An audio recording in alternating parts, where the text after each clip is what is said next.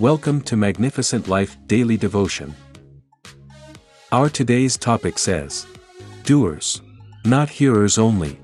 Our Bible verse of the day is from James 1 verse 22, which says, But be ye doers of the word, and not hearers only, deceiving yourselves. Hearing God is an act every believer should continuously experience. But acting by what is being heard is more significant. It is effortless to pay attention and hear from God, but it is more difficult for an average believer to take everyday actions towards God's leading.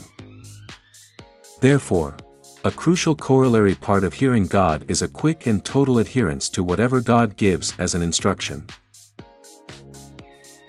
Romans 2 verse 13 says, For it is not the hearers of the law who are righteous before God, but it is the doers of the law who will be declared righteous.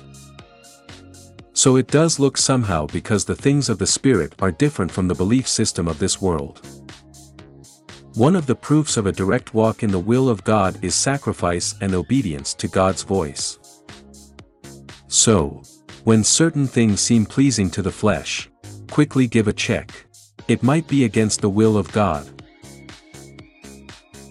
That is why James 2 verse 14 says that, What good is it, my brothers and sister, if someone claims to have faith, but has no deeds? Can such faith save them?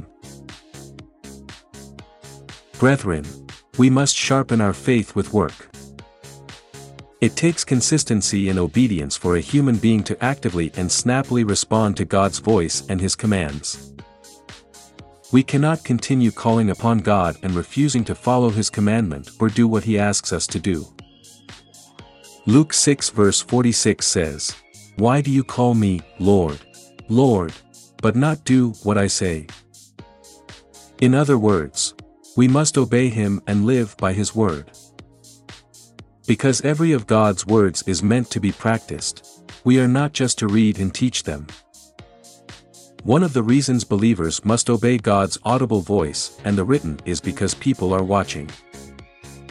It is not for their watching's sake, but to be an example of a good Christian. One of the best means of evangelism is through your lifestyle.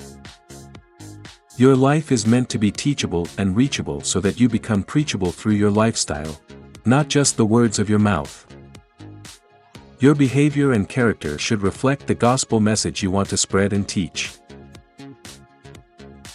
As we close today's daily devotion podcast from Magnificent Life Ministry, I want you to remember what Jesus said in Matthew 7 verse 24 that everyone who hears these words of mine and acts on them is like a wise man who built his house on the rock. Let us pray. O Lord, help me be submissive to your will so that I may obey your words perfectly. O Lord, help me be obedient in every way to fulfill your plan in Jesus' name. Amen. Thank you for listening to today's daily devotion from Magnificent Life Ministries.